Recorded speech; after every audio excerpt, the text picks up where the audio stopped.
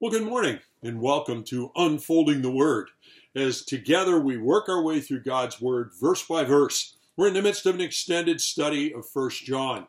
If you've been with me for a while, you know we're now in the third chapter, and we began to look at 2 days ago the third chapter, verses 7 through 10, and I want to continue our examination of that.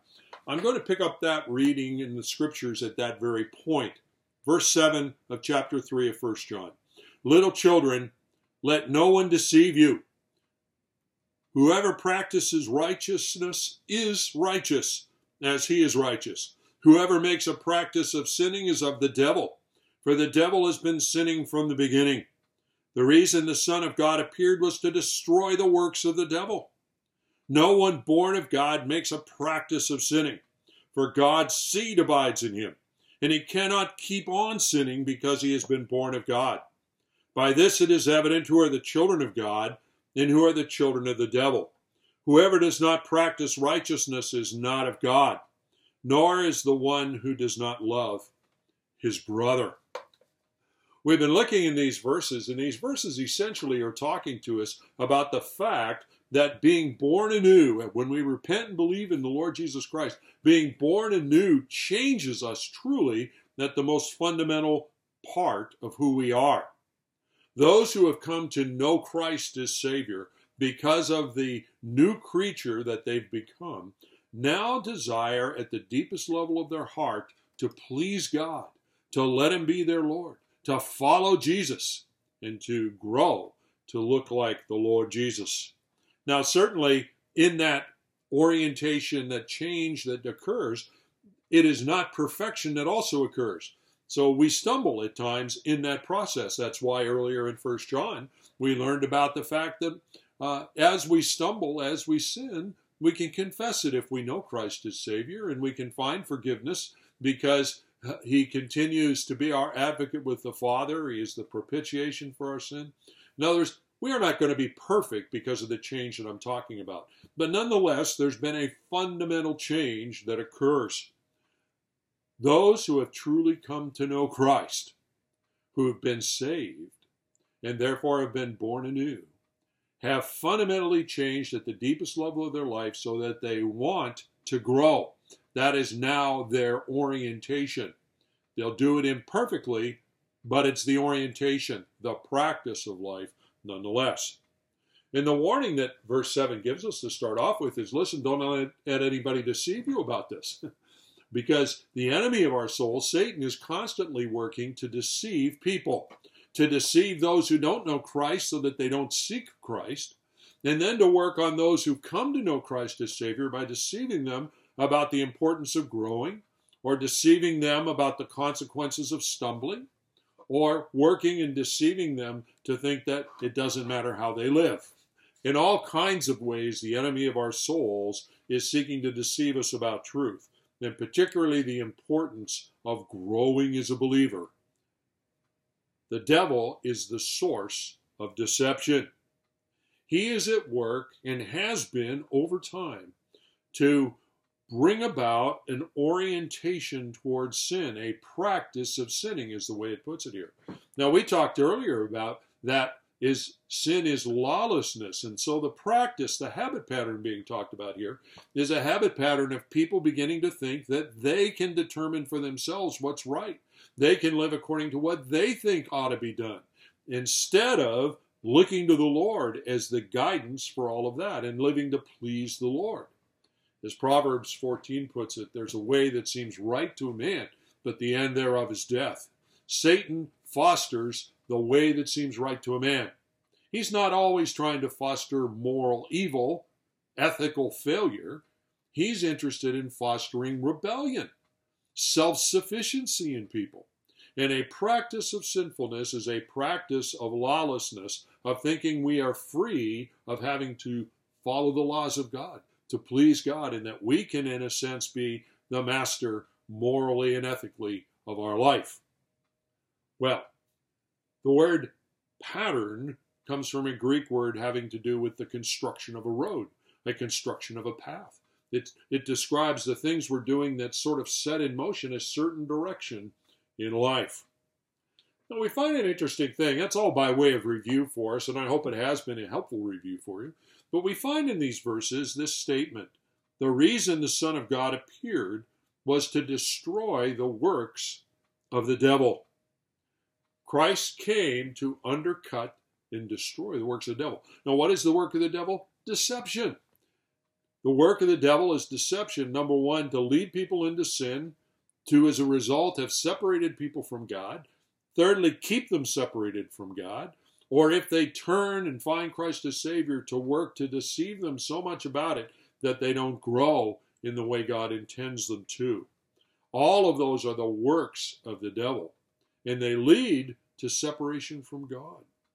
And God tells us here that Jesus came into the world to destroy, to break up those works. Ever since Genesis 3, and with Adam and Eve in the garden, Satan has been working to alienate humanity from God, lead them into sin so they are hopelessly separated before a just and holy God. To do that, he will employ every deceptive influence he can muster. I was thinking at the very end of the Bible, in the book of Revelation, in chapter 20, God says this to us about the enemy, and this is taking place at the very end after the great white throne judgment. And the devil who had deceived them was thrown into the lake of fire and sulfur, where the beast and the false prophet were, and they will be tormented day and night forever and ever. It was at this period of time, as Christ returns yet and defeats the enemy's deceptions on the earth, that Satan is ultimately punished and thrown into the lake of fire. And notice the reason? He is the one who deceived them, meaning humanity. He is judged ultimately because of the very deception that's being discussed here. So the question for us is, how did Jesus destroy the works of the devil? And there's two answers to that he goes on and explains to us in these verses. The first answer is that he destroyed it through his death and resurrection. And the second answer is he destroyed it through the fundamental change he makes in people who have turned to Christ in repentance and faith. He makes them new creations, gives them new birth. Well, two distinct answers. We'll focus today on answer number one. Lord willing, tomorrow we'll focus in on answer number two. Answer number one: the works of the devil were undercut and destroyed by the cross and the resurrection, because the cross created the unforeseen solution to sinful mankind's impossible dilemma of being sinners and therefore separated from God, unable to do anything to pay directly for their wrong. Hebrews chapter 2, verses 14 to 18 puts it this way. Listen to these words. Since therefore the children share in flesh and blood, he himself, meaning Jesus Christ, likewise partook of the same thing, so that through death he might destroy the one who has the power of death, that is, the devil, and deliver all those who through fear of death were subject to lifelong slavery. He goes on later in verse 17, so that he might become the righteous and merciful and faithful high priest in the service of God, to make propitiation for the sins of the people. How did he destroy the works of the enemy? Through the cross. Offering his own life is the propitiation for sin, the very thing that 1 John chapter 2, verse 2 reminded us about, that the one who is our advocate, our defender before the Father, is the one who argues on our behalf based on the life, the propitiation for sin that he made. The work of the devil, his great intention to lead us to hell and to keep us permanently separated from God, is overcome by the cross. It is destroyed by that. Colossians chapter 2 picks up on the same theme. Let me read these words to you.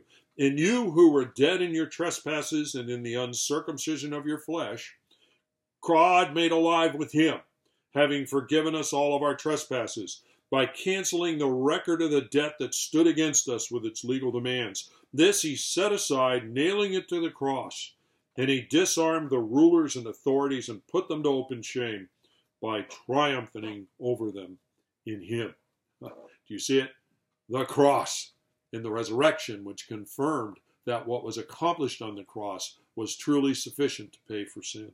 Only the cross and the resurrection provide a solution to sin's accountability. It is the solution to sin's accountability that destroys Satan's great intention. He hates us and wants to lead us into eternal separation from God. Satan is overcome by the work of the Lord. But it is an overcoming, it is a solution only available to those who will repent and believe. It isn't given in general to humanity apart from humanity's determination to repent and believe, receiving Christ as personal Savior. It is the solution that must be accepted. It is not given to those that don't accept it.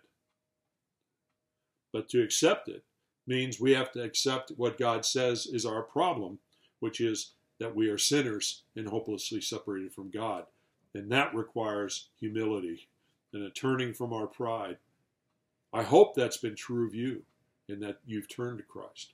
Well, join me tomorrow as we look at the second answer as to how Christ went about destroying the work of the devil. He destroyed it through his death on the cross and resurrection. And he also destroyed it through making us new creations. Join me as we look at that. God bless.